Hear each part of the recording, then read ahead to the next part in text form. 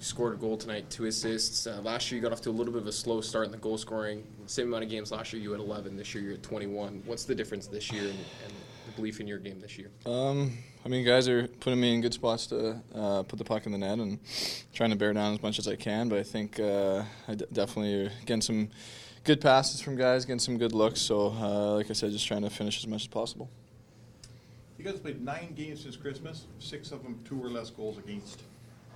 Is that a sign that your team's playing well? It's definitely something that we've been talking about, working on.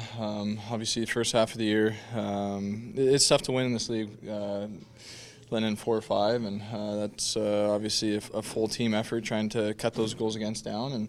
And it's signs of a good thing, but obviously nothing comes easy, and doesn't mean that just because you did it for a week, it's going to keep happening. We got to keep our foot on the pedal here and make sure we continue to trend in the right direction. The game in Vegas may be the difference between a good trip and a really good trip. Sure.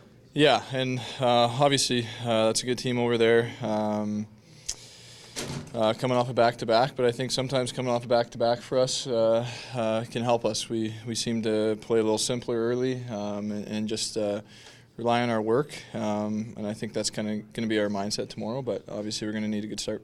Is this type of game where it's like against the Sharks and against the teams like the Ducks, like confidence boosters, especially heading into a game tomorrow against Vegas? Well, I mean, it's a tough league. I mean, there's definitely no easy nights. I thought tonight having a good start against these guys was going to be a huge factor in the game, and once we kind of did that, we got one on the power play, and we just kind of built off that. Right. Thoughts on Jack Campbell's play tonight and that save on Vlasic? Yeah, I would love to see it again. They didn't really show it on the Jumbotron, but I mean, obviously, I think that's going to be it's got to be up there for save of the year. Incredible athletic reaction there. So, but yeah, I mean, all night he was solid for us and gave us a chance.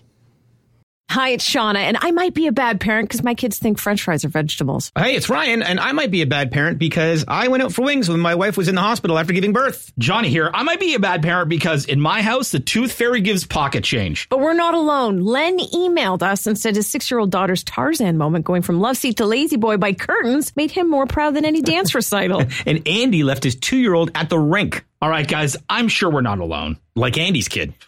For stories and confessions like this, make sure you check out our podcast. It's called Bad Parents, and it's available wherever you get your podcasts. I left a glove at the rink.